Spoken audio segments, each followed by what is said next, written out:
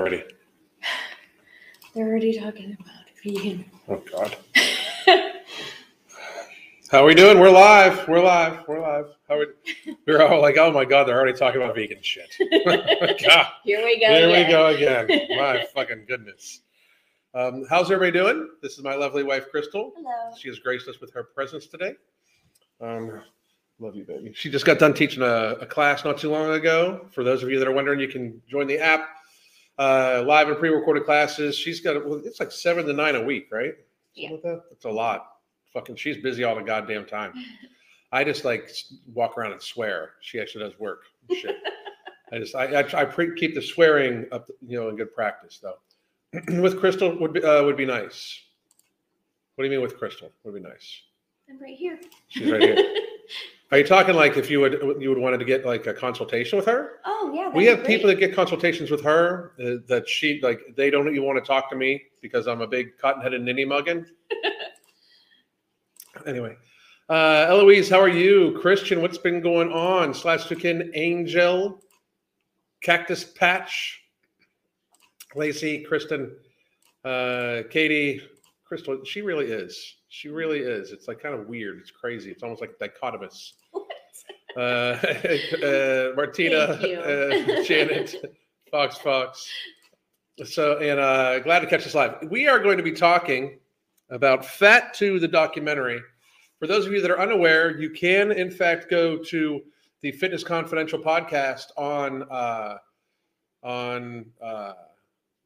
Spotify.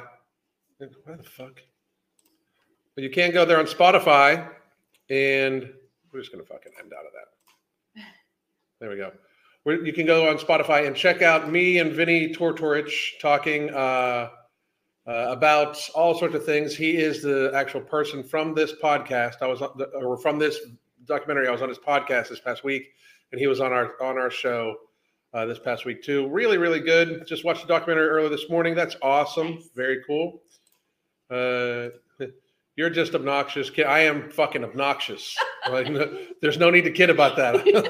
Notice how she burst into laughter. I am obnoxious. Aww. Like sometimes it's like it's so much for me. Mark was talking about us all heading up to the Arnold, and he was like, "Oh my," because it's so bad when we're together. Like it's like the most obnoxious. You guys see it on camera. It is fucking obnoxious. I can't imagine anybody like our wives obviously love us because to be around the two of us together nonstop is a lot, like a fucking lot. The last time we were up there, we stayed at their house for like 4 days.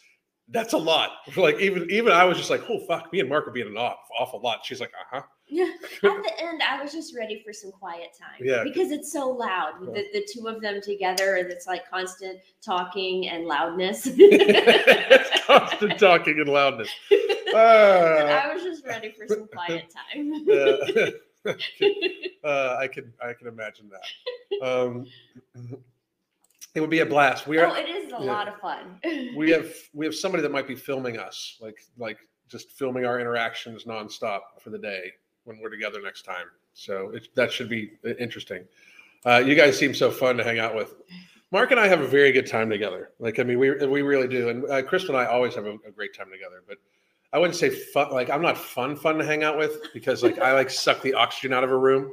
Like I get super socially anxious. Like I'm used to very much. You could hand me a microphone, walk me out onto a stage of 10,000 people, and give me 3 bullet points of something I know how to like what I know about. Like if it's something I'm sure about. Not only can I talk for like an hour, but I could probably be decently entertaining just off the top of my head.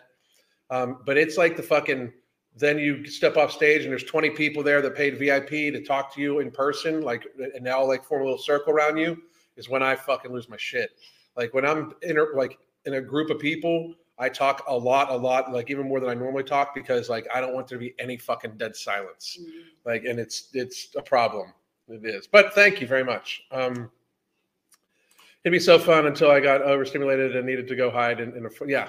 That's what I'm saying. Like by the end of it, I just feel like I've had so much stimulation for so many days that I'm just ready for like just some calm. Because it is just time. It is unmedicated ADHD on caffeine, like non fucking stop. Yeah. Like literally nonstop for as long as we're together. It's crazy. So we're gonna head to this documentary. This is Fat, a documentary 2. Crystal, we're not gonna do the whole documentary. It's an hour and 20 minutes long. Even though I'm playing it at 1.25 speed, that would be a long time. So we are gonna jump around just to make sure. There's different segments. We're gonna do the very intro, obviously. This is the introduction, and then we'll go from here. But I found this to be really, really telling. We're going to try to, and just so everybody, we're going to try to get to all the questions and everything like that. But if you guys are rambling on and we're going over the movie, we might not see that one. So just kind of wait.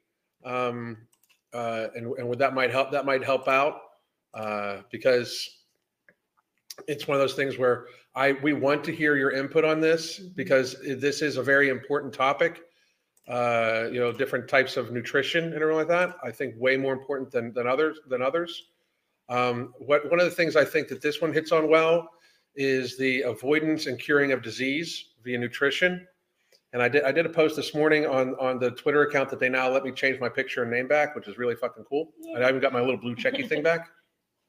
But I just want everybody to imagine, while we're watching this, imagine if the suppliers of diabetes medications and heart medications to America just stopped supplying that for a month.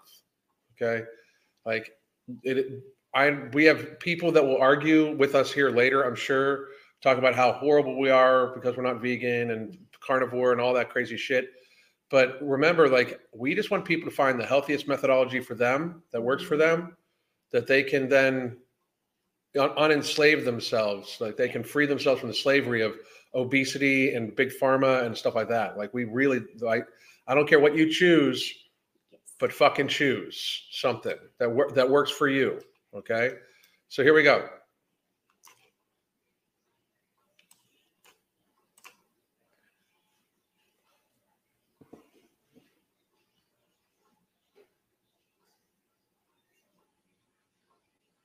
Okay. I was wondering if there's going to be sound or not. Take one, Mark. The 20th century gave us so many misconceptions when it came to health. 1 egg equals 5 cigarettes. Eggs cannot legally even be called safe. Cutting down on meat is a good idea. So is the pendulum swinging back in the opposite direction? I mean, you got to be stupid, to believe that eggs can't be called safe. You got to be dumb. That's propaganda. I mean, where are we since the last movie came out? Is there progress? Has meat made a comeback? In some cases, I can say yes. I swear by the ketogenic diet. I hear more doctors talking about it. The low carbohydrate keto community is based on science. And I can see a few things moving in the direction that people want to see it move into. There is a bottom-up revolution going on. But then I see the other side of it. There was another vegan propaganda movie that came out in this past year. Surprise, surprise, there was a product hooked to it. The Impossible Burger is the world's only burger that looks, handles, smells, cooks, and tastes like ground beef from cows.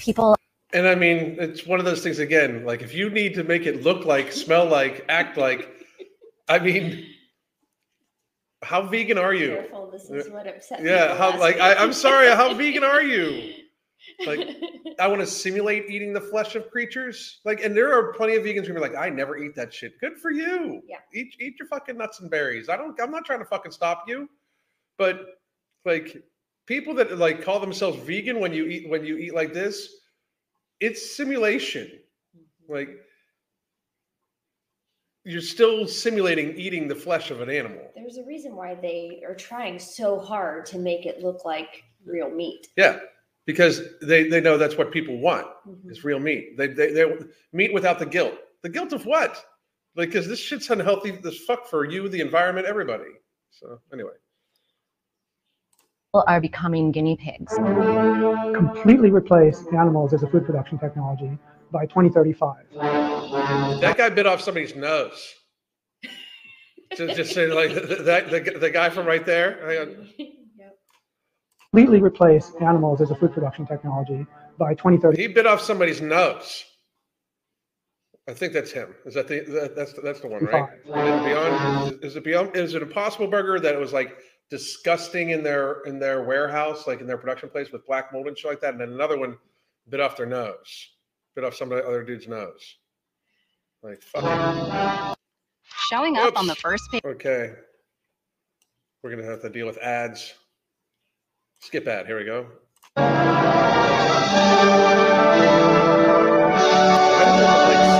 In Fat Part 1, we talked about the war for information, but I actually think we also live in a war with ourselves. It looked like they were taking samples. It's almost like we're gaming the system of our own bodies. We're trying to get our system to do what it's not supposed to do. Eat this, eat that. Don't eat this, don't eat that. Our program is known as a starch-based diet. Take this supplement. Starch-based diet. You got to be stupid. You got to be dumb. Like, I don't believe that person believed it. It's all propaganda. It'll make your muscles grow bigger. We have more questions than ever. And the world always speeds up and it gets more frenzied all the time. And sometimes even the people who are so-called experts don't know what's going on. You suck it all up. Yeah. Taking health advice from that dude. What could go wrong? This study says this. That study says that. Well, that study wasn't done correctly. This is healthy. That's not healthy. The answers we're searching for seem to have these long, winding roads that eventually lead to nothing, but maybe it doesn't have to be so hard. In this movie, we're going to expand on what we talked about in Fat Part 1. We're going to talk to the same experts you saw before, but let them stretch out a little bit. Great. We're going to discuss why some of the things we believe are wrong. Fat tends to cause you to be fat. We're going to also get into why some of these things are right. Based on the research, we cannot say with any certainty that eating red or processed meat causes cancer, diabetes, or heart disease. And also why there's so much confusion between the two. It doesn't have to be that divisive. It does not. That's one of the reasons why I like Vinny, is he's kind of like, he kind of states things as they are. It does not need to be super divisive. Find the shit that works for you, that you're good with. Worry about yourself. Don't worry about other people, and fucking eat. You know, like, I mean, I don't even get it. Like, it's so devoid of. I hate it. I hate them. My name is Nina Teichels. I'm a science journalist and author of a book called A Big Fat Surprise. I'm also the executive director of a group called the Nutrition Coalition, which aims to ensure that our nutrition policy is evidence-based. Nina Teichels was a one-time vegan. She crossed over. She crossed the aisle, and that led her into 10 years of research. She went through all the papers. She went through all the studies to come back to figure out where we had gone wrong.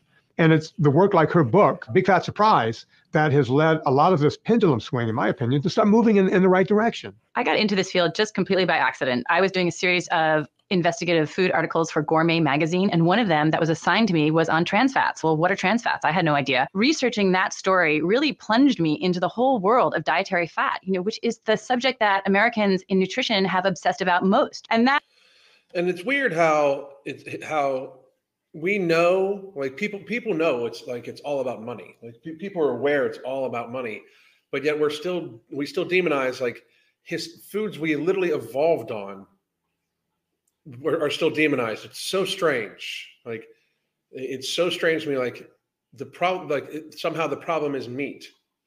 Like I just don't like if it's a moral issue for somebody, okay, but. I just don't get it how it's like we've gotten so divisive about like whether it's good for you or not. Like this has been our nutrition forever. Like, and if you can't clearly see that like the introduction of processed foods has caused a very serious acute change in the health level of people, I mean, you got to be fucking stupid. People didn't all of a sudden eat more meat. People all of a sudden started eating more sugar. It's crazy. That really led me down the rabbit hole. For nearly a decade, I researched everything I could find about dietary fat and cholesterol. When I started doing my research, I couldn't believe the kind of reactions that I got from interviewing scientists. I mean, I'm the daughter of a scientist, and in my father's dreams journal, if you open up, there are math equations. I always thought that science was full of people like him who rationally, soberly would discuss interesting ideas and consider other ideas and change their minds based on the scientific observations. And instead, in nutrition science, I couldn't believe what I found. People who were afraid to talk to me. People who said, if you're going to take that line on dietary fat, I can't even talk to you. There's some huge story here. If people are afraid to talk to me, that means there's a really big story here. It's money. Saturated fats, butter, lard, cheese, fatty beef, and poultry with the skin on, all said to be bad for your heart. But you should replace most saturated fats with more monounsaturated healthy fats, which help reduce your risk of heart attack and stroke. Limit red meat, dark poultry meat, or poultry with the skin on to a serving the size of a deck of cards per day. In good science, you try to do everything you can not to go public prematurely, because as soon as you go public, as soon as you claim you've discovered something you haven't, or you've realized something that you don't have the evidence to support, all these consequences kick in and make it virtually impossible to back out of. My name is Gary Taubes. I'm an investigative journalist, co-founder of a not-for-profit research organization called the Nutrition Science Initiative, author of Good Calories, Bad Calories, of Why We Get Fat, of The Case Against Sugar. Gary Taubes is largely considered a lightning rod. Gary has never shied away from media. He will go up against anyone because what he has on his side is a little thing called facts. I often ask myself when I was writing Good Calories, Bad Calories, it's like I have friends who are sort of have conspiratorial turns of mind where they think people do things because they're venal and they're getting paid by industry. And I just think that I don't see any conspiracy there. I don't really think the industry had much to do with it. The industry was given, the food industry was given this enormous gift of this bad science. And these people just, literally could not have caused more harm if there had been a conspiracy, at least if there. See, I just don't like. If it's like you literally couldn't have caused more harm if there was a conspiracy, it's not an accident. At some point in time, even if the science was wrong in the inception, at some point in time, people realized it and leaned into it. There's an active argument against it is the thing. Like there's an active demonization of animal meat and things like that on a moral, physiological, even health, level, like when it's so systemic and they won't go back on it, you can't even really question it. And people are afraid to talk to that one person and they literally demonize people. Like I'm telling you, like people don't need to believe us, but when you talk against fat acceptance and you talk about getting people healthy, the algorithms bury you. And on top of you, they put people mukbanging to make it even more torturous. They bury you, There'd been a conspiracy. Enterprising Washington Post reporters could have interviewed the right people in garages in Washington and exposed it. My name is Dr. Eric Westman. I'm an associate professor of medicine at Duke University Medical Center in Durham, North Carolina. The U.S. government got involved in creating guidelines for what people should eat, and it was not based on science. What can you say about Eric Westman? The original Atkins diet has been around since the early 1970s, but when they wanted to update it, they had to find a doctor to write that. Eric Westman is that guy. He wrote the new Atkins for the new you. He also started his own little obesity clinic over on the East Coast. The guy is just phenomenal. I was involved in research communities where we would look at a guideline and see that as a straw man, as something to either prove or disprove. So unfortunately, the research that was going to support and back up the low-fat guideline never proved that it was healthy. What's the information people are getting about their health? Because everybody wants to know, what does it mean to be healthy? And that's such a difficult question to answer. They're interested in their health. They've been searching for answers, and they found an answer that has actually done them more harm than good in the long run. Brett Shear was this great guy I met when he came on my Fitness Confidential podcast, and just fell in love with this guy. He's a cardiologist who doesn't believe that red meat will kill you. He also feels the same way about saturated fat and cholesterol, which is a paradigm shift when you think about it, because there are not many cardiologists out there that are thinking that way. Hormones in our body play a huge role. So things that raise our insulin are going to encourage our bodies to store more fat. Things that raise your insulin are going to encourage your body to store more fat. Indeed. That's why you don't want to be spiking your insulin all fucking day long. It's going to tell you to store more fat, and it's going to tell you to eat more. It is like our bodies do not know how to react to these refined carbohydrates. That's why there's such spikes in sugar and dopamine release. It should actually be where it's kind of, you take calories in, you take even some sugars in, your body releases a little bit of insulin because it's digested slowly, because it has fiber with it, everything like that. But you're operating under normal, biological pretenses. When you add something that is not natural to it, when you add something like the ultra processed carbohydrates to it that we are not actually evolutionarily, designed to ingest, it fucks with the system, and it causes irregular behavior and irregular reaction. It just absolutely is. So just because you're taking fat out of something and then you're enhancing it with increased carbs and sugars, that is actually making this problem worse, not helping it. Clearly, this idea that we are supposed to avoid fat has been a major factor in causing, paradoxically, the obesity epidemic. That's the big myth, the idea that it's dangerous to eat natural foods with fat and cholesterol in it. Andreas Eenfeldt's a great guy who noticed that the more medicine he handed out, the sicker people got. And he felt that there had to be a better way. So he started working with food, pulling certain things out of people's diets, adding other things.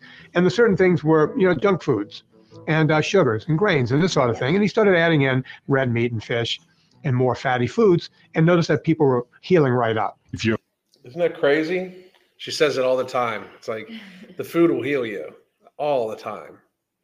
Avoid fat, you end up being hungrier, and you would have to eat more of something else to feel satisfied, and that something else is carbohydrates. And our society, the way it looks, you end up eating a lot more sugar, processed carbs. That is probably the cause of the obesity epidemic today. It is, yes, motherfucker. Yes, it is. We've said this for, yes, it is. At this point, everyone knows there's an obesity epidemic. And while we can argue all day. And now we're going to try to argue that it's not actually a problem. Like a huge segment of society that is, all for the fat positivity and blah, blah, all that stupid, like you ridiculous fucking people. We're going to pretend like there's not an issue. Like, oh, the obesity epidemic is not even real. And then there's going to be other people that are going to say you have to get 3/4 of your stomach cut out or take this pharmaceutical forever. I'm doing a video on it here probably later in the day. But there is a new article, like people will regain, a new study out that people will regain 3/4 the weight when they go off of the $1,300 a month drugs and stuff like that. That's why when we're like, for our product, we're trying to make sure people like take the product, but use the diminished hunger and increased stress relief to work on your healthy habits so you don't need it forever. These drugs are not the end all know all. They're not going to solve shit, But we're at a very dangerous spot right now where people are not seeing how dangerous this is. About fat versus low fat, pretty much everyone agrees that sugar is bad for you. Sugar makes insulin work better and cures diabetics. Well, that is an open lie. I'm sorry. I'm surprised the screen did not just catch fire. The fuck? Almost everyone. But we'll get to that later. BMI is one of the most commonly used measurements to determine if you're obese, but the newest research says that BMI may not be reliable. The biggest problem with getting useful data has to do with doing the math honestly. We actually have a problem with philosophy of science right now. We have a replication crisis where things can't be replicated. We have people who do research that do something called P mining. P is the statistical significance of your study. P hacking is manipulating data or analyses to artificially get significant P values. You can actually get your data and then find the statistical model that fits best to prove that your data is working. I'm Dr. Drew Pinsky. I'm an internist and addictionologist. Dr. Drew, look, like everyone else in LA, we love Dr. Drew, all those years of Loveline, but the fact that he does what he does with addiction medicine and the lives he has saved. I'm happy to call Drew Pinsky a friend. The way we examine populations, we're looking at sort of average effects on the mean. So people on either end may have very different physiologies that have very different sorts of interventions that we're completely missing. There's really a crisis coming in the philosophy of science. Intelligent people should know the difference between causality and correlation. And weirdly enough, in this field of nutrition, because it's so hard to do the necessary experiments, what you end up with are correlations between health and disease. And one of the correlations is that people who consume a lot of artificial sweeteners tend to be more obese and diabetic than people who don't. Artificial sweeteners have been a staple for dieters since the 1980s, and there's a real debate about the harm they cause. The problem is, if you think about who uses artificial sweeteners, are the people who have weight problems, the people who can't control their weight drinking full sugared sodas. And so you have no idea which way the causality runs, whether these people are unhealthy because they consume artificial sweeteners or whether they consume artificial sweeteners because they're unhealthy and they're predisposed to get fat. The major points about your diet really sort of hover around two things: fat, fruits and vegetables. You've got to really get your saturated fat and trans fat as low as you possibly can.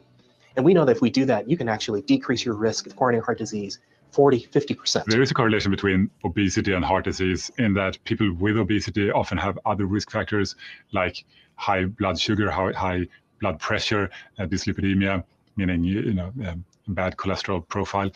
And all these things increase the risk of heart disease. It's so easy to blame heart disease on fat. Let's take a hamburger, for instance. They'll say, well, red meat is bad for you because it's in a hamburger. They won't take into account that there was ketchup, mayonnaise, a big breaded bun, and all of it's always I ate protein pancakes for breakfast. What'd you have on them? Yep. Like, what'd you have on them? Nobody just has a pancake. Like, you can have a protein pancake. You put something on that motherfucker. You know, all that shit. the other condiments around it. And guess what? Most people never eat a hamburger without French fries. Right. But they never blame it on the seed oils. They never blame it on the bread. They never blame it on any of the goop that's put on it. They just go to the meat and say, meat, bad. Meat causes heart disease. Yes. It makes no sense. It's black and white thinking combined with numerous studies coming out of respected names like Harvard that lead people to believe that things may not be true. What does Harvard have to do with this? The role that Harvard plays in the nutrition story is a sad and powerful one, extremely powerful. If you compare butter with calories from refined starch and sugar, it's going to be pretty much a wash. They'll both have adverse impacts on metabolic factors and on risk of heart disease and diabetes. Harvard is home to two of the largest nutritional epidemiological databases in the country. What is that? That's a kind of science where they take a large group of people and they follow them for years and they ask them what they eat and then they see who dies or has a heart attack or gets cancer. This is a kind of science that is so fundamentally weak, right? Yeah. I mean, people are asked, how many cups of spare ribs did you have in the last year? No, these are all guesstimates. Let me tell you something. We see many people, which by the way, you can get our coaching here. I forgot to put this in. Boom. But we get many people through our coaching, through consultations that you can sign up for right there at a discounted price just for this live. But when people all of a sudden are like, well, you know, I'm pretty active. Like the problem is what we view as pretty active in our society is kind of lazy as fuck. Most people mark moderate activity when they just kind of go for a walk a day. That is very lightly active to me. If you wake up, walk to your car, drive to work, you know, sit at a desk, drive home, walk back from your car, and just do a little bit of housework, that's sedentary. I mean, people tend to radically overestimate their caloric burn via energy expenditure, radically. And MyFitnessPal, putting those calories back in for a lot of people is literally a fucking way to keep people fat, in my opinion. But beyond that, like people radically over and estimate their portion sizes and what they see for stuff. Like self-reporting on things like this is not really data. This is just like kind of like opinion. Or how many peaches or how many plums did you eat on average per week? Hundreds of questions. Well, first of all, people lie about what they eat. They want to please themselves or they want to please the interviewers. And this has been documented in science. Secondly, that dietary data, even when they try to validate it, they find that it is highly unreliable. So you're talking about very, very weak evidence, right? And then this kind of science, epidemiology, can never prove cause and effect. It can only show an association. So it was only ever meant to generate hypotheses, which then go on to be tested. The way you test something properly to show cause and effect is to test it in a randomized controlled clinical trial. This weak science that Harvard has been publishing on dominates the whole nutrition landscape, and it is what is echoed throughout all of the media. Oh, this is only association, but not causation. But then they just breeze right by that with headlines that say things like, coconut oil killed you, when that headline should read, coconut oil, we have found a small, weak association between coconut oil and increased risk of cardiovascular disease. People who eat a lot of red meat, who are those people? Those are the people who have ignored their doctor's orders for the last 35 years. That means they do a lot of other unhealthy things. They probably drink too much. They don't go to cultural events. They don't follow their doctor's orders. They don't take their medicine. They don't have happy family lives. Maybe they live next to a toxic waste dump because they're poor or whatever. And then they come out with a finding that said red meat eater in the past, but I think that we're moving past that, where people are starting to think for themselves when it comes to their nutrition and figuring out what works better for them. Yeah. I mean, I also believe that. I think that the alienation of meat, like like maybe 10 years ago, this was absolutely true. Most people that still ate meat through the great onslaught of we're horrible people and still choose to, were likely people that were a little out of shape. But to a great degree, all of America is pretty much out of shape. If you are actually in good physical condition, you are in a you're easily in a single digit population in the United States. If you are at a healthy weight and have good cardio, watch out what you eat, good nutrition, like generalized healthy, lifestyle healthy. Generalized lifestyle health is probably less than 5% of the population. So I understand what she's saying, but at the same time, like, and she's trying to say like these people are eating the meat as well as all these other things.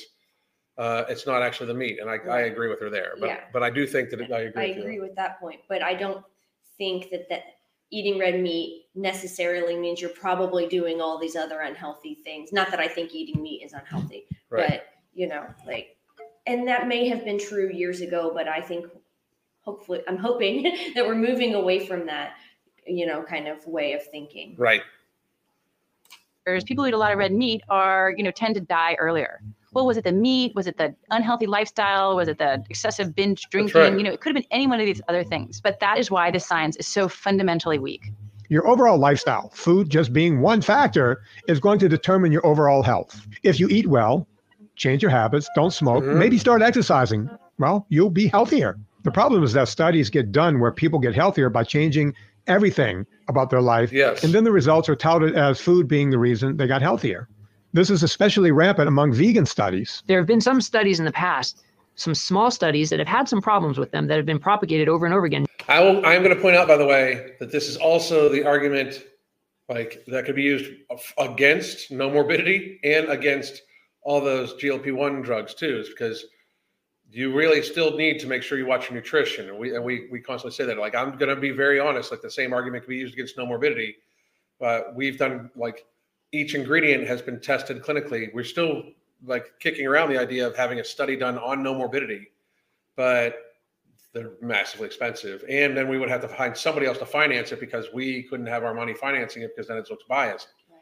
But I would love to find out how well it works against other things like this. However, it's the same thing with the intermittent fast. Intermittent fasting studies suck because there's so many other variables. How much did you sleep? How was this? One of the big reasons I think no morbidity works really well for people is that it also provides a little bit their stress levels go down a little bit. It helps with their stress, and that's a huge factor in it.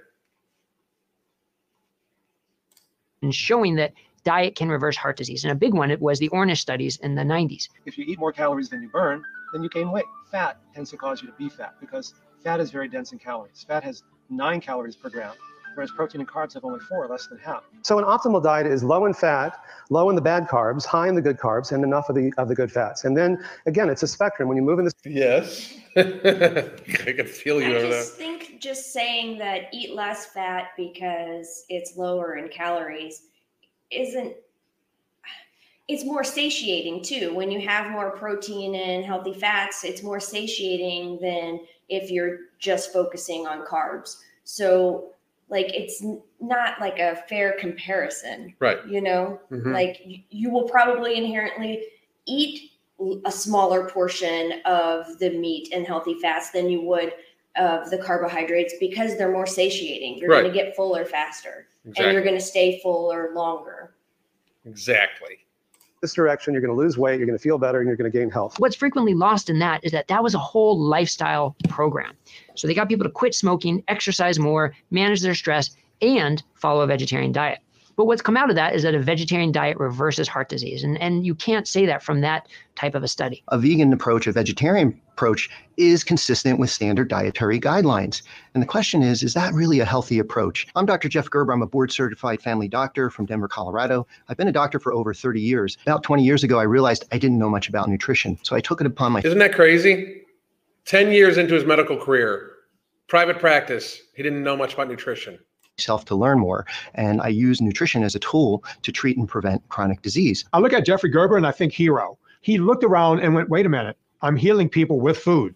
What I'm doing, what I was taught in school is not working. Instead of just going down that road the way the AHA or the ADA does, where they just keep spewing the same lies, hoping for different results, Jeffrey Gerber looked around and said, hey, we need to do something about this. We think, especially with vegan diets, it's quite a challenge because you're often deficient of macronutrients that you would get from animal-based proteins. Most people tell me they feel great when they go on a vegan diet, only to feel bad later. I hear that a lot too. Part of it is when they first go, and I'm going to probably repeat what he's about to say, but normally when people go on a diet of any kind, it's normally a radically better health choice than what they've been eating. Normally it's because they've been eating a lot of processed food, a lot of fast food, stuff like that. It's one of those things where it's yes, it's healthier than what you were eating, but is it healthy type thing? Not saying that the vegan diet isn't healthy, blah, blah, blah, blah. You fucking whack. It can be healthy. It's normally not, but it can be. My view has always been, well, when you go on a vegan diet, you're cutting out a bunch of crap, a bunch of processed food in your life. Yeah. But at some point, it's not sustainable. I think there are lots of different approaches that can be healthy. You could even do an extreme diet like a vegan diet and feel great because you're not having sugar. You're reducing the starches that raise the blood sugar. But in my experience, some people will blindly follow certain diets, including the vegan diet, and gain 50 to 100 pounds and never even think that the vegan diet might be the cause because they know it's healthy. That's the problem. No, like there are diets that are healthier. The vegan diet, like it's the same thing, like the same thing with keto. Keto is pretty fucking healthy, no matter what anybody fucking says. It's hard to stick to, but it's pretty fucking healthy. Part of the problem with keto is it's hard to stick to, but also all the keto fucking products that are not really keto, they're just marketed keto. It's all sorts of artificial shit. If you're going to like go on one of these nutritional regimens, eat the actual fucking food. Because everyone else says it's healthy, it must be the plastic in my bottle that's causing the obesity. It must be the microbiome or that I'm not sleeping, when actually it was the food that they were eating. As a cardiologist, I've come across a number of patients who are vegans.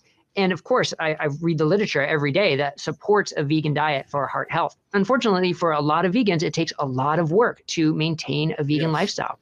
You have to think about food all the time. You have to prepare your food all the time. You are hungry all the time. A number of people have decreased energy. So I think that is a downfall to the vegan way of life. Not that there can't be healthy vegans. Of course there can. But the question is for how long? Today, we're going to explore all of the vitamins and nutrients. Yeah, somebody just said, I would say most of the vegans I know rely heavily on processed and ultra processed foods. I would agree. Yes. I would absolutely agree. A huge portion of it. Don't get me wrong. We know, like, we follow some people that grow all their own shit. Like they grow all their own food. Like we follow some people like that. Those are vegans. like everything that they eat comes from their gardens or stuff like that. That's a vegan. Okay. It's the same thing. Like normally people that grow all their own food and even hunt their own food, they're pretty keto. Like they're either keto or paleo. It's stuff like that. But most vegans, yeah. We are going to hop forward here. You wanted to talk about one time in particular? It's really hard to see them. Here, hang on. Let me blow it up. Okay. 103. Right about here? A little bit forward. Like after that guy. Right there. Okay. We're gonna. Love can get a little messy. Good thing. We're gonna hop a little forward because we don't have much time. We do highly suggest you can watch these right on YouTube. So we wanted to talk about this, and we'll open up the Q&A. Bequeath to our children. What is making people confused is the publication of this weak epidemiological data, which almost 100% of the time turns out to be wrong. I mean, what is the list of things that epidemiology has been wrong on? Vitamin E. Sit down and get ready for this. This is the list of stuff that that epidemiology has been wrong on. Supplements, vitamin A supplements, vitamin C supplements, hormone replacement therapy turned out to be killing women. Dietary cholesterol caps, why we all ate egg white omelets and avoided shellfish for all that time. That turned out to be wrong and was retracted. The low-fat diet. The government and the American Heart Association have backed off the low-fat diet. Why were we eating a low-fat diet? Because of epidemiology. Confusing us are the epidemiologists, the experts themselves. Most of the current social media argument is over extreme. That is crazy. Mm-hmm. I mean, the thing about it is that anytime that there is money, like there's multiple corporations involved, like you just got to wonder, okay? And I would like to point out that nothing that is grown and taken directly from the ground, like if it's like one-step processing, even things like wheat taken directly from the ground, if you make wheat berries from the wheat, like you just, before you grind it and remove everything like that, wheat berries I used to eat all the time, high in protein, really high in fiber. They gave your jaw quite the workout. You could use them as in a fresh salad with a little bit of even just a little bit of oil or lemon and herbs and stuff like that. It was delicious, right? So it was less dangerous. Even sugar cane, honey is taken directly and not processed. But Like when you process this stuff out and then process it through a bunch of other stuff, that's where it's a problem. Like normally, if you like pull something out of a lake, take its skin off and cook it, as long as it doesn't have parasites or whatever, that's pretty healthy. Normally, you can grab some edible greens right off the ground, wash them, and eat them, and you're good. Like your nutrition is covered. Like we did not have the level of disease that we had. It's crazy how we're so sickly right now. But we'll say how what we've been doing right is what we've been doing for the last 30 or 40 years is the right way. Like there's better medication to take care of all these sick people, but the number of people out of 10 that have diabetes has skyrocketed. The number of people that have heart disease has skyrocketed. We've just gotten better at like having medicines to maintain these people, because then you're on their subscription service for life. Like if we could get back to everybody grow a little bit of your own food, everybody eat a little bit of your own food, try to shop local at local farms and stuff like that for your food, we would be a lot healthier in both us and the fucking, the planet pretty much.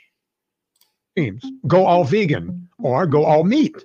No one knows who to trust, and then both messages get commercialized and bastardized. Now you're in fad diet land. That's the thing. That's why I don't like these extremes. It's possible to do keto and be healthy. It's possible to do vegan and be healthy, but it's harder.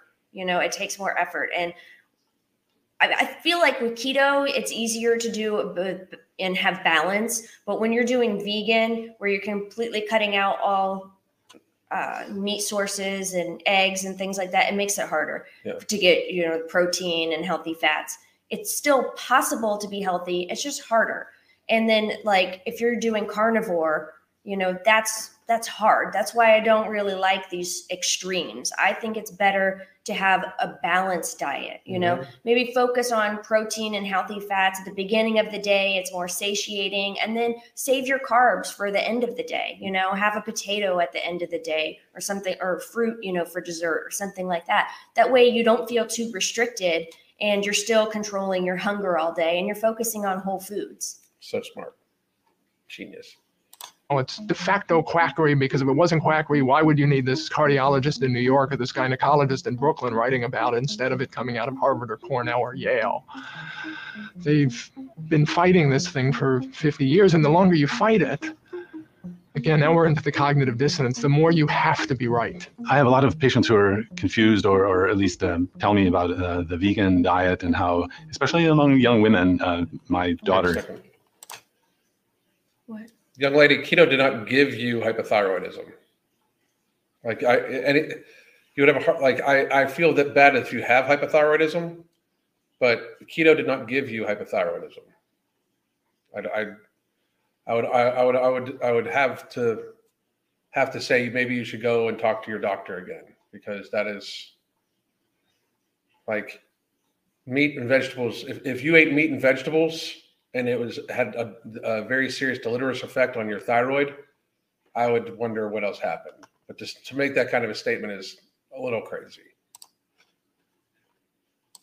Included one of them. It's very fashionable to be a vegan, and you feel like you're we just saw that. Thank you very much. Animals and all. But as a scientist, I want to promote or recommend a diet that's actually healthy for humans, not just for animals, right? So I'm here to help the person in front of me in a clinic. So I want the diet to be as healthy as possible, and it's possible with a vegan diet to have nutritional deficiencies. Some of the nutrients of concern in the vegan diet include vitamin B12, iron, calcium, vitamin D, omega-3 fatty acids, including EPA and DHA, and protein. We found that some of these nutrients, which can have implications in neurologic disorders, anemias, bone health, and other health concerns, can be deficient in vegan diets. Low-carb diets for a vegetarian is possibly a successful approach. We actually have low-carb vegetarians who perhaps can add dairy or eggs or fish and chicken to the diet, and in this way, they can lead a healthy life. But I think it is fair to say that we are omnivores, and animal-based proteins as well as plant-based proteins can be healthy for us. That's what me and you have said all the time. Like we have canine teeth for a reason. Mm-hmm. The human brain developed more once we started taking in animal proteins. Like if it wouldn't be for the ingestion of animal proteins, there's likelihood we would never evolved into the actual human race. You can say what the science says, and then you can say what people actually do and actually stick with. And you want a diet, a nutritional program that's going to make you feel good, give you energy, make it so you're not hungry all the time, so you don't have to think about food all the time. We get a lot of Exactly. Listen, we encourage you to watch the rest of this movie. I think we should get to some Q&A because we only got 15 minutes left, and I see some good conversation happening. And my wife is too pretty to have in this little box the entire time. So re-ask questions if you ask them. It is not common amongst women to develop hypothyroidism from keto. And you're saying after being keto for a year straight, I wasn't producing my T3 hormone, that you'd have I feel bad for you, but you can't say it was keto. It could be a billion other things too. I mean, I'm with Dallin. I have not read any data that makes me think that way at all. So now my diet resembles keto, but I do have the smallest amount of carbs. That's good. That's livable. I'm going to see an endocrinologist about my thyroid issue. Good for you. Iron. I get so anemic this past summer. I knew I had to start adding meat to my diet again. Felt bad. That's a huge factor in it also. I think this is an answer. Why is it better to save the carbs for end of the day? Go ahead and explain it. Okay. I explained it last time, so you explained it this time. The idea is that if you're going to eat anything that's going to engage your glycemic response or the response from your body that's going to make you want to eat more, like have an insulinogenic response, that you want that to be later on the day. That way you only have to fight off the hunger for a little bit. So that's why we suggest carbs towards the end of the day. That way you still get to have them, and so you don't feel restricted from them, but they're not going to have the same hunger effect that you would normally have. Mm-hmm. This is what happened to me. I almost had a psychotic episode when I was vegan. Damn. There's still death with a vegan diet. Yes, there is. There's still death with a vegan diet, unfortunately. So let's see. I'm anemic. Okay. Our canines are actually shaped for vegetables with rough skin, but our brains did develop faster over time with the consumption of meat. Okay. Let's see. Save the carbs for the end of the day so that doesn't trigger your hunger cravings. Also, it is macro that triggers insulin the most. You don't want to have it in the morning. Exactly, Heather. Heather's been paying attention. She understood the assignment. This song, anyway. Yeah. I was explain your joke to me. No, I was explaining it to them. Oh, okay. I know what you're saying. I don't need to explain anything. Me and Crystal can have entire conversations just looking at each other in different ways. I have a high protein and fat diet, very minimal carbs. I know trans fats are bad, but are the other fats what are the other fats I should avoid eating less of? If it's animal fat or dairy fat, I don't understand why people keep avoiding it. We've grown up on it for fucking ever. I'd be much more concerned with staying off of processed carbohydrates, processed foods, ultra processed foods, if you ask me. Much more concerned. We have from deep fried foods. Yeah, we have pork in the fridge that I'm about to fucking mow down on. We have red meat. We have fish. It's a daily thing almost. But haven't you ever woken up and you were hungry? Most people that wake up and think they're very hungry are very thirsty. They should drink about 30 to 60 ounces of fluid right off the bat and still see if they're hungry. Most people don't wake up hungry. Like, even if you have an empty stomach, 9 times out of 10, you're waking up very, very thirsty. Waking up, like, unless you're very lean, like people that are lean enough for their age and sex and stuff like that they might not go into gluconeogenesis really easy, like the changing of fat into energy. Like Crystal stays at a pretty low body fat for a woman. So I would imagine if she wakes up decently hungry after she drinks something, she's still hungry. But like I still got enough body fat on me for that. I'm not like, if I wake up thinking I'm hungry, I'm really just thirsty, So I would play it by ear, but no, it's not really. Most people don't wake up hungry. Most people wake up thirsty. And usually the only time that happens to me where like I wake up and I'm very hungry when I wake up is if I had like an intense workout in the evening the night before, then sometimes the next morning I'm like really hungry even after I drink some water. Yeah. I do keto with low carb and my metabolic health. When I went from 6 medications to none. My husband is type 1, but he's drastically changed his insulin consumption. He went from 100 units a day down to 10. That's out fucking standing. And that's the thing. Like you gotta a lot of this can be managed very, very, very closely with nutrition, very closely. What's the easiest way to get 100 grams of protein without being so full? Even with low-cal versions, I'm still so full. It sounds to me like that's kind of more of a thing for you. 100 grams of protein, I could do in one sitting with steak. And technically, the most calorie dense you would find for that would be like some sirloin steak, or because it's the most protein per ounce of all the steaks because it's the leanest. It also is why it comes out kind of the toughest unless you marinate it, which is adding fat to it. But I would go with lean proteins, steak, chicken breast, those sorts of things. I might have carb intolerance, so any ideas on what carbs I could eat that won't bother me, Crystal? I don't know what you mean by carb intolerance. Yeah, I don't know exactly what you mean by that either. If it's a digestion thing, that would depend on each individual food. Like, to not be able to ingest any carbohydrates, I would have a hard time believing. I would say maybe stick to just vegetables, not even fruits, because vegetables are normally have associated fiber. And even with fruit, sometimes it's more like it's the sweet. So I would test that out, but I would definitely talk to your doctor. Carb intolerance, I mean, I don't even know. I don't know if that means it spikes your levels or if do you get gastro distress? Like it's kind of vague. We're not really sure what you mean by that. So, what vegetables with rough skin can be eaten raw? I mean, rough skin.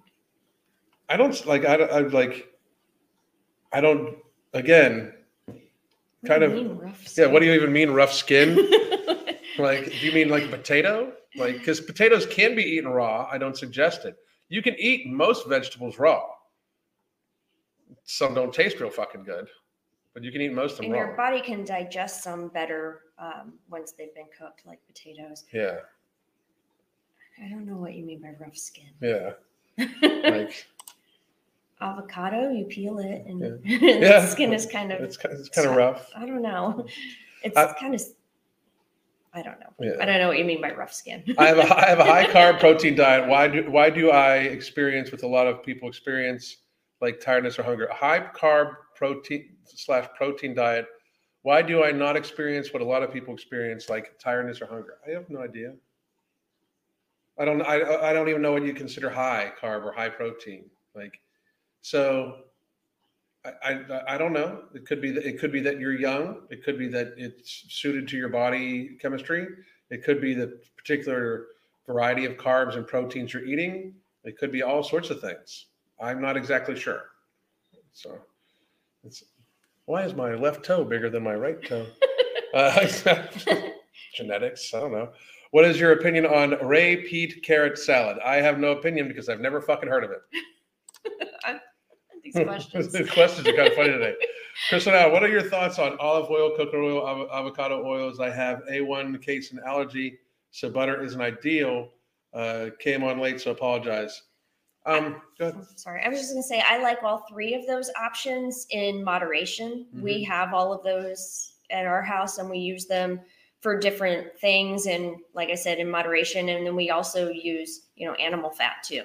Yeah, I render down beef tallow and bacon fat and pork fat whenever I cook those. Mm-hmm. I render down their fat, and we use that for cooking instead of butters a lot too. So, great question. But I want the carbs in the morning. Why is that? Because you're used to having them. It's almost like you want them. Because you want them, because emotionally you want them. Mm-hmm. You don't need carbohydrates. Nobody needs them. Nobody needs them. Like your body the only reason why carbs are okay is because to me, they're a delivery system for flavor, which is very important. Texture, also very important. Fiber, massively important. And different nutrients, phytonutrients, vitamins, minerals, that sort of thing. That's why vegetables are important. And vegetables are connected with carbs. That's why I think they're important. Anything else is for pleasure. Mm-hmm. But you want them because you like them. That's why. In conclusion, eat meat. Yes, eat meat. Sugar cane can be eaten raw, and it takes like a huge piece of sugar cane to equal 1 tablespoon of sugar. So absolutely do it. Go at it, buddy. Yeah, same here, but I'm getting tests done since I haven't had mine since last. I guess maybe you're talking about your cycle. Okay.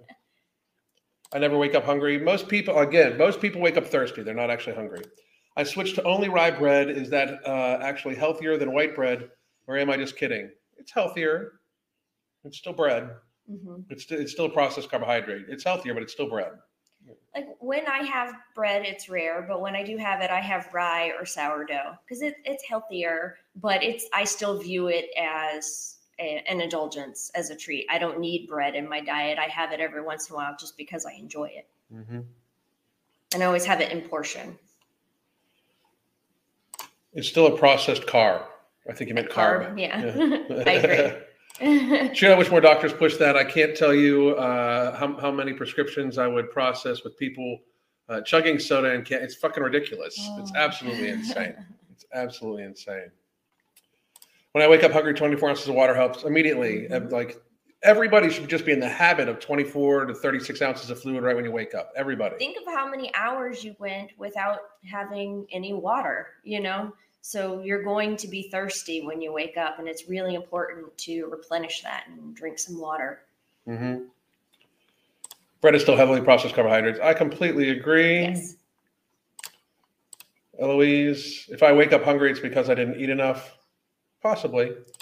Alan, Dr. McGregor said drinking bone broth is like lead soup because lead is released from bones when you boil. Thoughts? I haven't read that. I'll have to read it. Yeah. So I don't know who you're talking about, though. Awesome. Thanks. I have eliminated processed food just to get confused when it comes to fat, since everyone used to say fat is bad. Exactly. Exactly.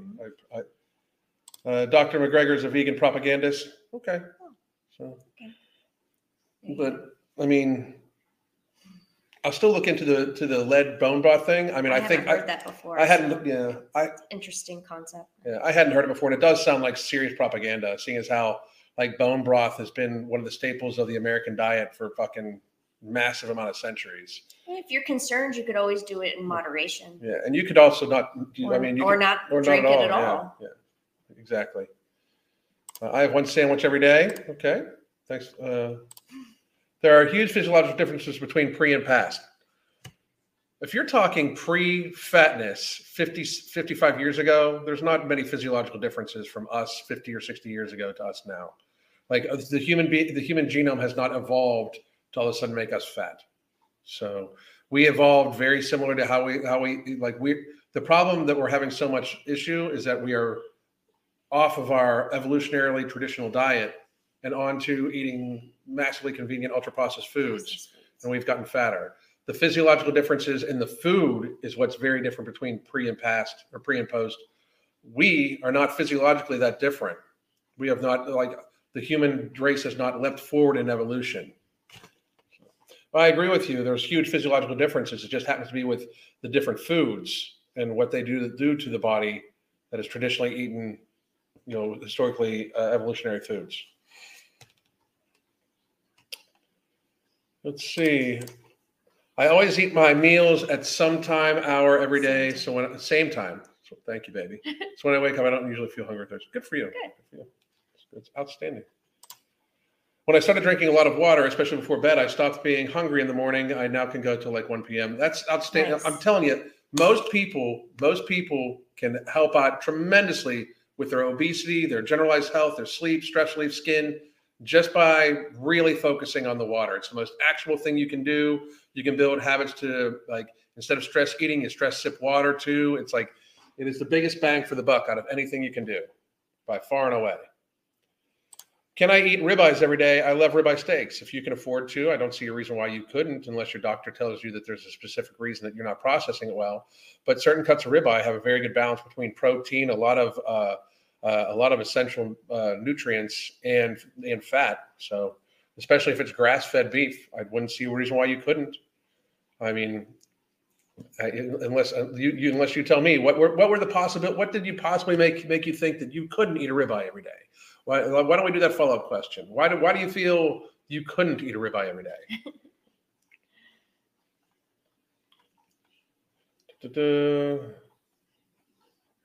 Ribeye is delicious. It really is. It's probably our favorite cut.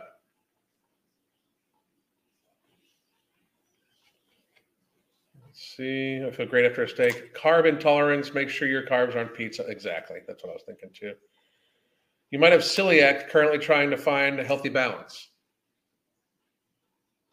If you have like, I got to be real, celiac is pretty easy to deal with, unless like gluten intolerance. Speaking as somebody that doesn't eat gluten, because I get my stomach gets very, very upset.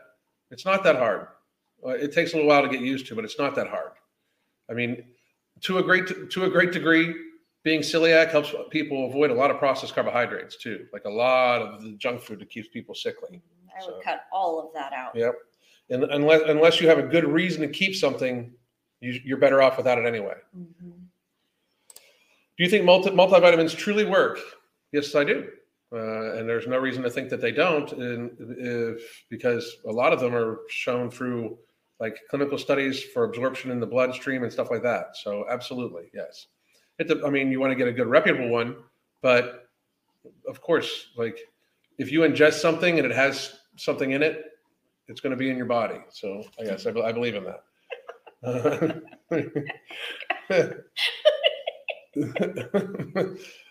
Why are my eyes sometimes green and sometimes hazel? What the fuck is wrong with you people today? Last week everyone was angry. Everybody's angry, and this everyone's silly. What the fuck's wrong with you people? Keeping us on our toes. In between my fat, heavy keto meals, I like carrot salad and scraps to scrape down my insides. It really works. Good for you. So good for you. I like that thought process. Not so much the mental picture, but the thought process is pretty fucking good. So, multivitamins work, but shouldn't be used as an excuse to eat garbage food. Of course not. Multivitamins, any supplement should be viewed as either prophylaxis or as a tool. This is a tool to help lower inflammation, right? This is a tool to help deal with stress and deal with hunger. This is a tool to help deal with hunger and make it so you feel like you're going at the speed of light. This is for your joints, right? This is for your immune system, right? All secondary. This is for absorption of insulin into your system and inflammation. All of those are tools. I can't show you the other ingredients. I almost just did. So, but those are all tools. Even No Morbidity, even our product, it's just a tool. Take it in order to build up your healthy lifestyle skills of proper hydration, all the eating mostly whole foods in a state of diminished hunger and stress relief. That way you can eventually be off of it and have these habits built. So this is just how you eat in a way to control your hunger, right? So let's see what else we got going on. Alan Roberts is our incumbent top G+. I'm old. I don't know what that means. Just so you know. Our jaws are smaller than our far-off ancestors. Our molars are smaller. Evidence that we have evolved to eat meat and cooked foods. Exactly. We don't have we don't have a larger predominant jaw to grind stuff down. I remember that. That's good.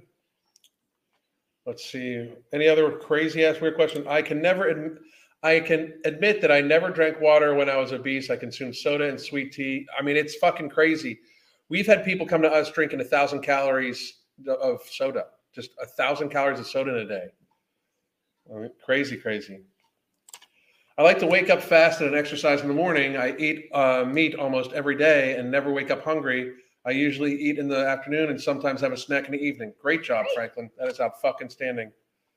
Novo is making me realize that for cravings, I like the idea of food better than the food itself. I so know that. I so know that feeling. I really do. Let's see.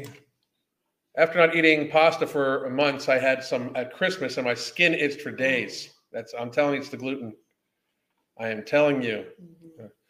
drastically reduced my carb intake, has decreased my inflammation. That's awesome to hear. And a lot of people don't realize they're just inflammatory items to begin with. Like they're much more inflammatory than the other things you ingest, especially ultra-processed carbohydrates. Ultra-processed carbohydrates are extremely, extremely inflammatory. Would you guys want to do a live about physical human development over time as our food changed? That would be fun. That's not really our thing, but we might. So is baking my own bread just as bad as buying the bread on the shelf? I wouldn't say just as bad. I would still say it's an ultra-processed food because you aren't going to produce. You're not going to grow, then grind, then bleach, then strip all the entire flour at home. But I do think that baking at home should still be very rare occasions. Very rare. It is better, but it's still processed flour, and I would still view it as a treat that you do on occasion. Absolutely. Alan isn't having it today. I'm good. I don't know. So. Ravana, I'm completely down with going live and talking about that. You mean about the human evolution and stuff like that? Maybe. Dallin, I'll reach out to you. Okay. But my thing about it is I have no problem. I'll talk and debate with anybody, but if it's just going to be you're a cotton-headed ninny muggin because you eat meat, I'm super fucking not interested. Especially if it's a matter of like the suspension of logic of shit about how we need to of how we need to pretend that being eating meat is unhealthy and being vegan is actually healthy. Being vegan is truly not. Being vegan should be viewed as a methodology for a certain ideology. It is super, like in today's world, being vegan is just not healthy. Like you have to supplement it with B12. You almost at no area in the world, no area in the United States can you eat vegan and it be just food unless you grow it yourself. It's lifestyle encompassing, and the biggest selling point is that it somehow saves lives when it actually doesn't. And it definitely doesn't help with the climate, So I understand it with the concept of idea of debate is debate is fine. We eat meat. We're meant to eat meat. If we couldn't eat meat, if we weren't supposed to eat meat, we wouldn't digest it. If we weren't supposed to eat meat, I have a hard time believing that amino acids and fatty acids would be the actual essentials, and carbohydrates aren't essential at all. Carbohydrates are just not essential. So anyway, Ember gives you superpowers. It does. Crystal, did you eat any differently when you were pregnant? Well, I didn't drink coffee, obviously no alcohol. I didn't really eat processed foods, but I don't really eat much of that anyway. So not really. I've always been where I mostly stick to meat and vegetables. And if anything, I did that even more so when I was pregnant. I ate even less processed foods. I eliminated caffeine and things like that. So I was just really on point with my nutrition. But still, very similar to what I do now. And what's your skincare regime? Thank you for the compliment. I, especially in the past couple of years, I have sensitive skin, so I've always tried to go with more natural skincare products because all the products that have a lot of the chemicals and stuff in them really irritate my skin bad. And so I've always tried to stick to more natural products, but even more so in the past few years, I'm really analyzing the labels and trying to eliminate as many of the products as possible because I've been doing more research on the things that they put in our skincare products, and it's really upsetting. Mm-hmm. We did one documentary on it. We did a review on one of the documentaries about it. And I was thinking we could do another one sometime soon because I think more people need to realize what they're putting in our perfumes and our soaps and, lotions and body washes and stuff like that is really bad for us. So I try to stay away from that stuff as much as possible and use really natural, real ingredients. Mm-hmm. Olive oil, coconut oil, apple cider vinegar, things like that. I try to keep it as natural as possible. What is the ideal macro split? If any of you are on any, fitness or health person's YouTube Q&A or whatever Q&A, and they would just spit out a number from this, they're a fucking idiot. Okay, like that is such an individualized thing. There should be like 50 questions to 50 questions and then like a month of observation to figure out which the best kind of ideal range of a split for you. Because it's not even the best range, because you're never going to eat the same way every single day without going crazy in your life. So it's like, what's the best range of a split? I personally I probably eat shit. I bet you it's 40, I bet you it's 40, 40, 20 or 30, 50, 20. Like 20% of my daily caloric intake is from carbohydrates, maybe. And that's not every day. A decent amount of fat and a decent amount of protein every day. That's for me though. Crystals is probably 30, 40, 30, where she eats a lot more, like percentage wise for her calories, eats more carbohydrates than I do. They're all vegetable carbohydrates and stuff like that. But sometimes we'll make her a baked potato. I won't have one, yeah, that's true. But normally they're right about the same. She eats definitely heavy protein forward. I would have a hard time believing that anybody besides very serious athletes should have carbohydrates be in any way close to 50% or above of your total daily intake, because you're just not going to burn that much. And I would, unless you're burning a shit ton of calories, like you can only eat so much protein, but if you're a 200-pound male, eats 200 grams of protein in a day, that's 800 calories. The associated fat with that could likely make that another, there's 2,000 calories right there. So then if you eat another 2,000 calories, in carbs, that's 500 grams of carbohydrates to get to 4,000. And a lot of athletes burn 4,000 calories. I can see that being the case, but it's still very speculative for you, your body type. Like, when I mean body type, I don't mean the mesomorph thing, like you, like how you store fats, shit like that, So that's impossible to answer. It really is. Angry Bald Man, your content is out of this world, and I thank you for being vocal about urging people to take accountability for lifestyle. Well, thank you very much. We appreciate it. Let's see. Oh, by the way, just in case you didn't see it, here's the deals. Get on them. We have some slots open. What's involved in your 30-minute consultations? Well, we can go over just about anything you want to talk about. I've had people talk to me about just YouTube, or just try to get tips on their nutrition, what works best for their lifestyle, like everything from us evaluating what you've been doing and possibly giving advice, to talking about if you needed coaching, to talk about if you just wanted to get a little bit of healthier activity. We are not mental health professionals, and we are not physical therapists or anything like that, but we help people build habits and put people in the proper mind frame to get healthier and stuff like that. So please do check it out. What were you going to say? It depends on like the individual, what they're looking for, what they're interested in talking about, what their questions are about. So it really depends on the individual getting the consultation. And then same. I wear eyeliner a little bit.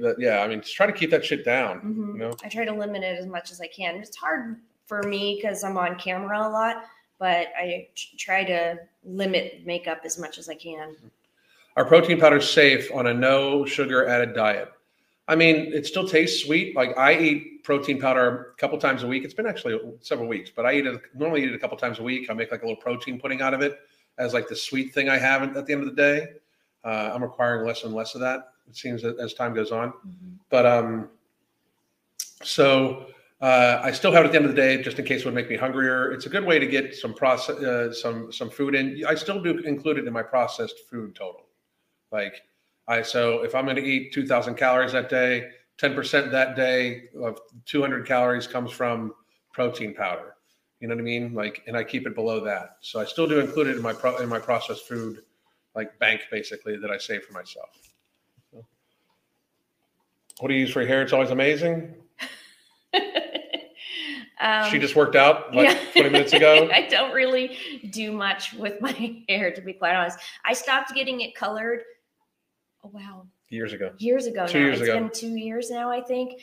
And I don't put any products in it because for one, like I said, I have skin sensitivity. So like a lot of that stuff, those products would bother my scalp very bad. I'd get like hives on my scalp and itchy and painful. So I try to avoid that kind of stuff. And I was always very like careful with the types of shampoos that I would use. And I don't wash my hair every day because it would irritate my scalp. So I use apple cider vinegar on my hair. And I do use shampoo bars. They are locally made here with all natural ingredients that I enjoy. And the ones I get have no fragrance in them. Cool. Let's see. If you could only eat one food for the rest of your life, what would it be? What would yours be? Only one food? Yeah, probably one food. Steak. Yeah. Ribeye steak. Ribeye steak. I love filet. Yeah, filet and ribeye. I mean, that would be tough. One food, Yeah. you know, like, could I have some avocado with it? Yeah, it would be tough then with one food, but if it was one food steak, I can guarantee that shit right off the bat. I love avocado too. Yeah. Beware the talcum powder and makeup too. Yeah, we covered that in the one video. Yeah, the one documentary we went over that talked about the toxic ingredients in personal care products. They talked about the talcum powder in great length and about, you know, the different products that have talc in them too. Mm-hmm. And I see where we're wearing makeups at half marathons. That's kind of crazy. That's a little fucking crazy. SPF moisturizer, unless it's a special occasion. I'm not trusting SPF moisturizers too much anymore either. At least get 20 minutes in a day out in the sun without any protection on, so you can get your vitamin D, depending on where you're at. But do I strike nobody as a little crazy that skin cancer like rates have skyrocketed since we started putting SPF on our bodies? I mean, like, No, the next one. people compliment me on my hair all the time, and I tell them I just washed it. Yeah, that's why I laughed, because I was like, oh goodness, my hair, I don't really do much with it. It's up in a ponytail every day because I work out every day. You know, like I was sweating this morning. So thank you for the compliment, but I don't know that I deserve it. What would you say to an overweight person claiming exercise and reaching 120 beats a minute is damaging? I'd say they're fucking crazy. I mean, I would say that they're bought into a delusion that they're trying to make themselves feel better, and they likely need some coaching and some help. You know, like I really think that like anybody that wants to say like claiming that exercise is damaging is fucking no. Exercise can be like depending on how you push it, but 120 beats a minute. I mean, a lot of fat people that's their resting heart rate, and that's the truth. It's crazy. So, I mean, people are going to say all sorts of crazy shit. Like, you know, the whole "that's not healthy" thing from people that clearly look like they fucking treated their body like a dumpster. It's ridiculous. It's the stupidity of our time. Sadly, I'm graying very early. I'm in my early 30s, and I'm just not ready to commit to gray. So I color my hair. It's the most chemical I put on myself at any time.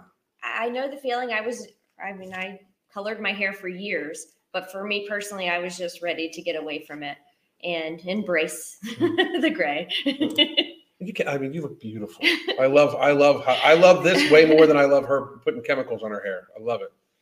How often do you wash your hair? Do you need to wash it every day? I don't wash my hair every day because, like I said, it bothers my scalp. If I do, my scalp will get dry and irritated, so I don't. If like I have like an intense workout and I'm sweaty, then I will, rinse my hair. Just rinse it out with water. But I don't wash it every day. Every couple of days. Like I'll skip, like every other day. I remember reading a passage in a health textbook back in high school. There are 5 macros: proteins, carbs, fat, sugar, and water. It wouldn't surprise me if they tried to make sugar one. It wouldn't surprise me. How do you like your steaks? I like them rare. I'm hoping that you're saying rare, but I like mine very rare. If it's done on the grill, I like the grill to be as piping hot as possible, about 30 seconds on each side, just to char the outside and melt the fat a little bit, and give it to me. If it's still screaming, we're all right. Yeah, I like rare. I agree about hats. rolled up. Someone said about wearing a hat outside instead of sunscreen. I think I agree. I agree with that.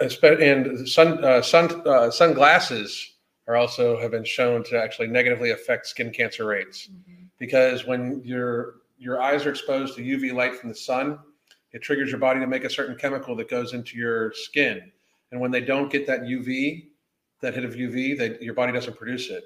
And it doesn't protect your skin as much. It's fucking, when you start reading about the body, you're like, holy shit. Like, nature is really what we should be listening to, not this fucking, like, that's the problem. We're trying to go against nature. We're trying to go against nature when it comes to colds and our natural instincts. It really does.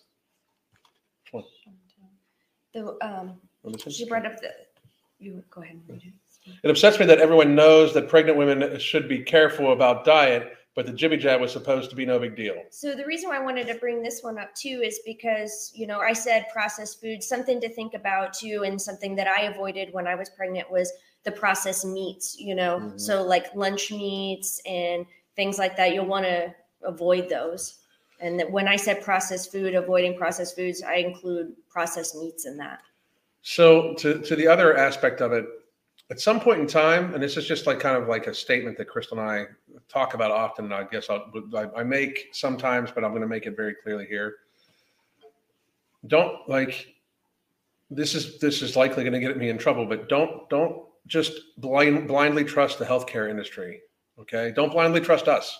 Like, fucking look for all the data on everything I fucking say. I've said that for years. Look up everything you hear to the data. Right. But when they were like, I wonder why nobody has asked any of these officials that were saying it's perfectly safe for people, especially pregnant women, to take. What data were they making this on? If they didn't see the data themselves, they are in gross neglect of like dangerous neglect of their duties as healthcare professionals, and should be held civilly and legally liable for any damages or anything like that. So when the CDC director came across and said there's no bad time to get vaccinated if you're pregnant, breastfeeding, going to be pregnant, like there's no bad time. I would have loved to have seen the data for that. And if she can't produce the data and walk us through why she came to that conclusion, she should be, in fact, then asked follow-up questions and possibly arrested. The problem is, and I challenge everybody to do this, if for nothing else, and this goes to people that hate me too and are only here today because they think she's pretty.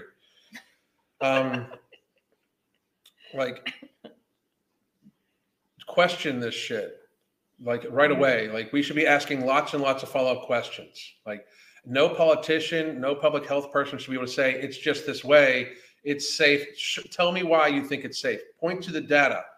Because at this stage, we're at the tipping point of health for our people. We're way too fat, we're way too dependent.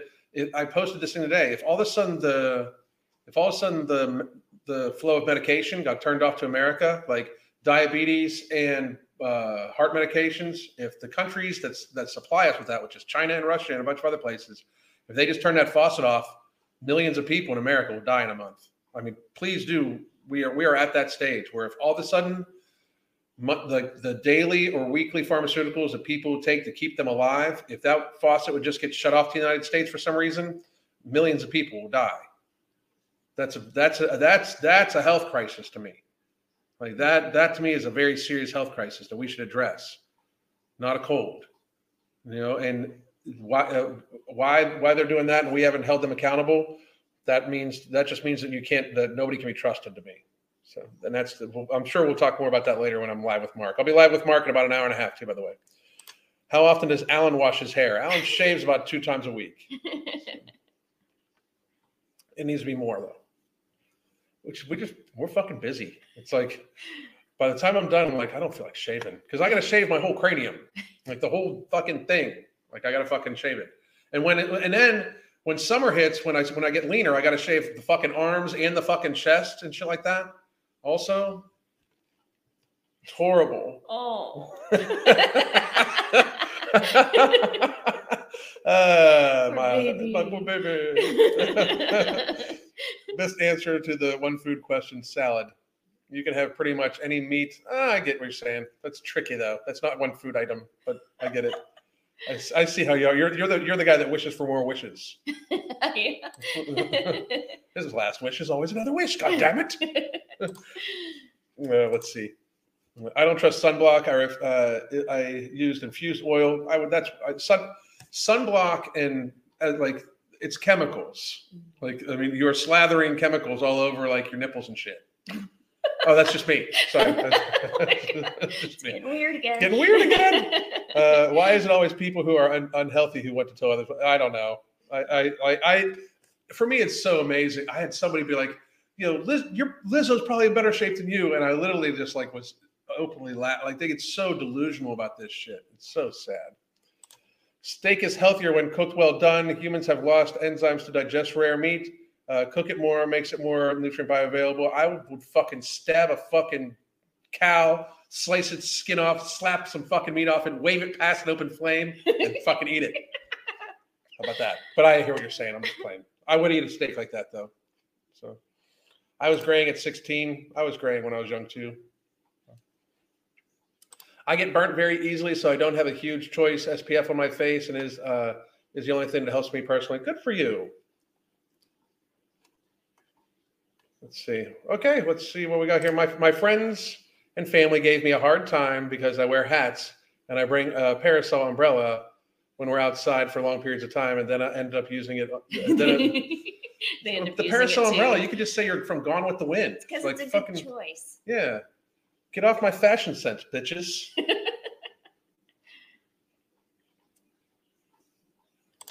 Live according to nature. Absolutely. We've deviated too far from nature is the problem.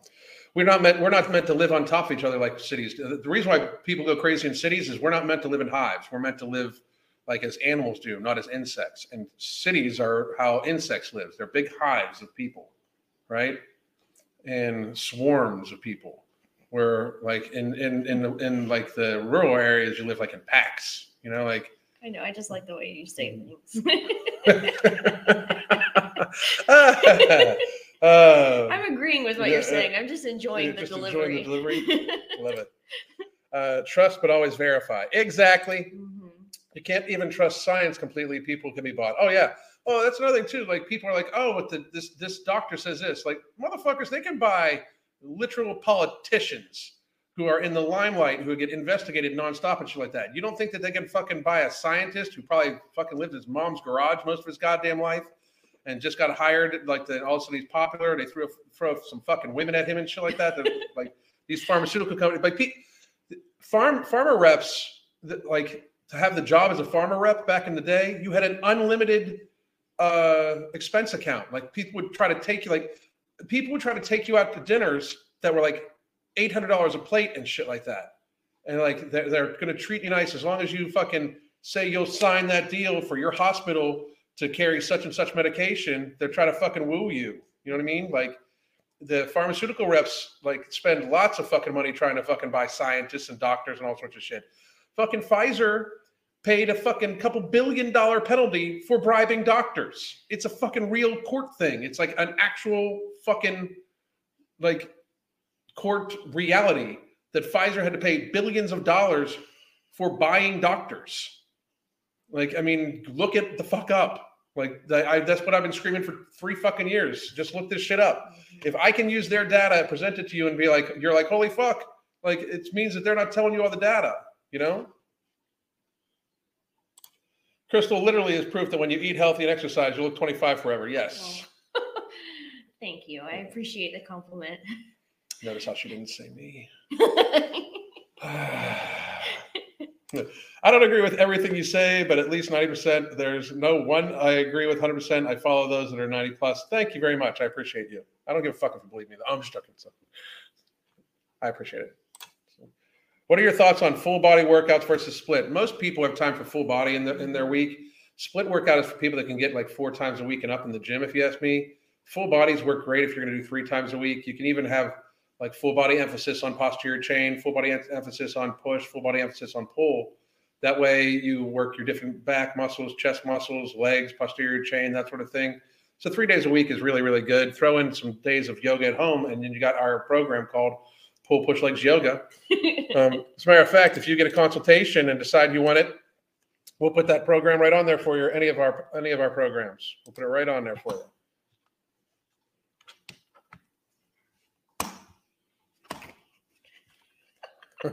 Just me fighting with the keyboard. Don't worry about it. Or does that not work? There we go. Nice. Just press it. Just press it. I'm still nervous about getting pregnant in the future because I got 2 of the shoots because I was taking care of my grandparents. I got to be real. I'd be terrified too. I'm sorry. I'm sorry. I wish I could say that differently, but I would be pretty fucking scared about that too. And I wish I could say differently to you. It's like the thing about stuff like this is, and again, this is not to scare anybody. This is actual reality. Okay.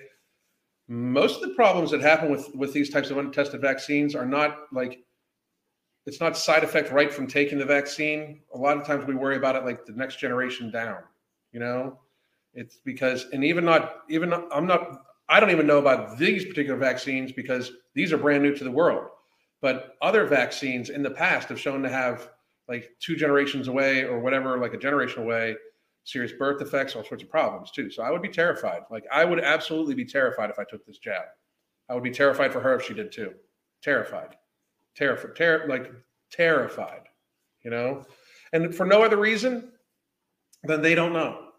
I mean, they can't possibly tell you that they know. They can't possibly say that you're going to be fine, especially when they've gotten a lot of other shit backwards about a lot of other shit. They were either very wrong about a lot of things that were related to the whole situation. They were either extremely wrong, which would make me very terrified for them to say that they're sure you're safe because they were been very wrong about other shit, or they purposely misled people, and then I'd be even more terrified. But they cannot possibly say that it's not a worry in my mind. They can't, you know. Agree our pharma dependence and unhealthy population is a huge national security. It's a humongous national security threat, like huge. Like if people are worried about like China invading us, they could just stop our flow of meds. I mean, between like 200 million people coming off their anti-anxiety medications all at once would not be pretty. Yet alone, have those same people not be able to get their insulin, not be able to get their fucking heart medication, not be able to get their arthritis medication. Like the flow of pharmaceuticals is too much. We should be much more independent. They should be the last resort. But instead, our society is hingent upon it. And that's very dangerous for everybody. We're at an hour and 30 minutes in. So I'm going to see if anybody has any last questions for Crystal. And then we're going to be done because I've got to go live here in about another fucking whatever. This one? Mm-hmm. Alan, can you post a link to just the app? The link for what? To just pay for the app? Oh, just to pay for the app. Oh, yes. I think that's what they mean. Yeah, okay. Yes, of course I can do that. Why wouldn't I be able to do that? Of course I can. Here we go.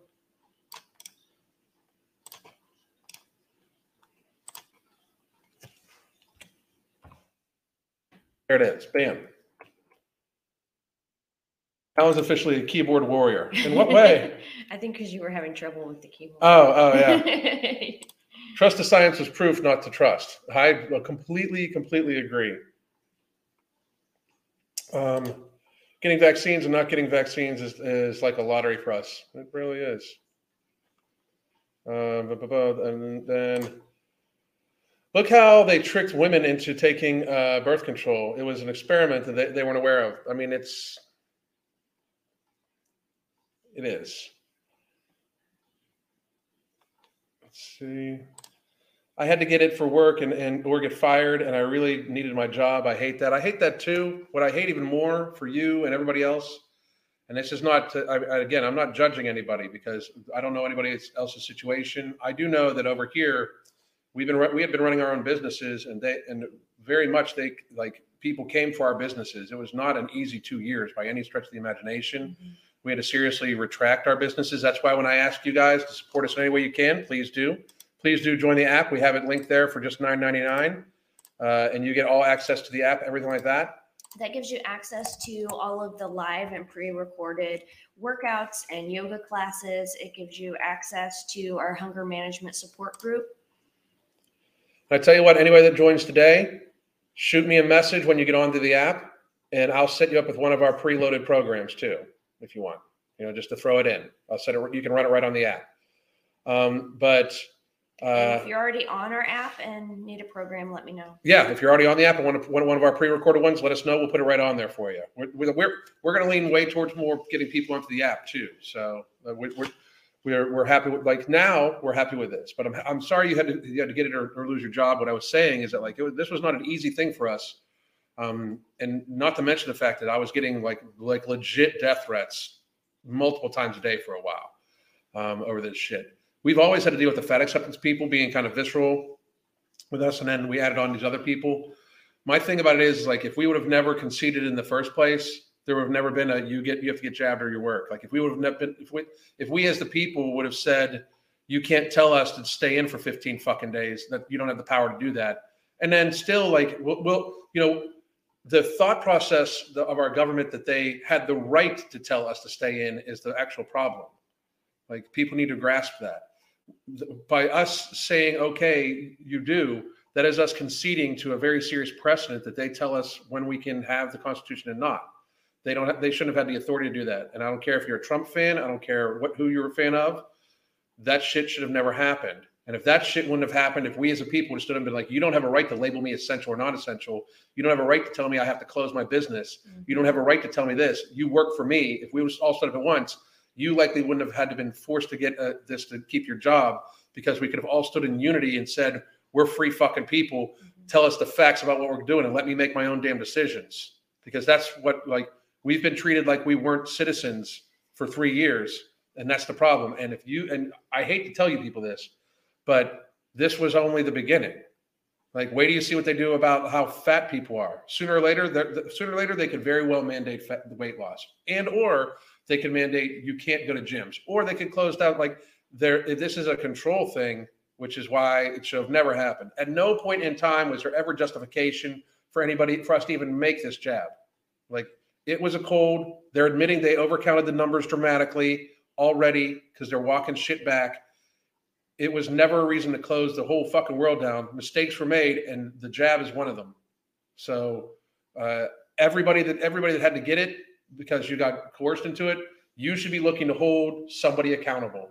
You should be looking to hold the company or entity that got you, that made you so you had to do that, accountable. You should be like looking around to do that. Absolutely. Don't just take it sitting down, because they'll just be ready to give it to you again, for sure. Y'all have amazing blue eyes. Her eyes are blue, green, and gold. They have like a gold band around the center of them. It's fucking amazing.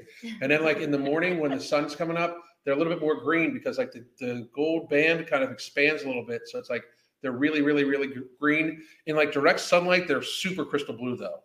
Like, they're super amazing blue. But when it's darker out, like, it's mostly like just like kind of a gold band and a little bit of like gray right around the outside. Her eyes are amazing. You guys are making me blush today. So many compliments. Her Thank eyes are you so absolutely much. amazing. You're all so nice.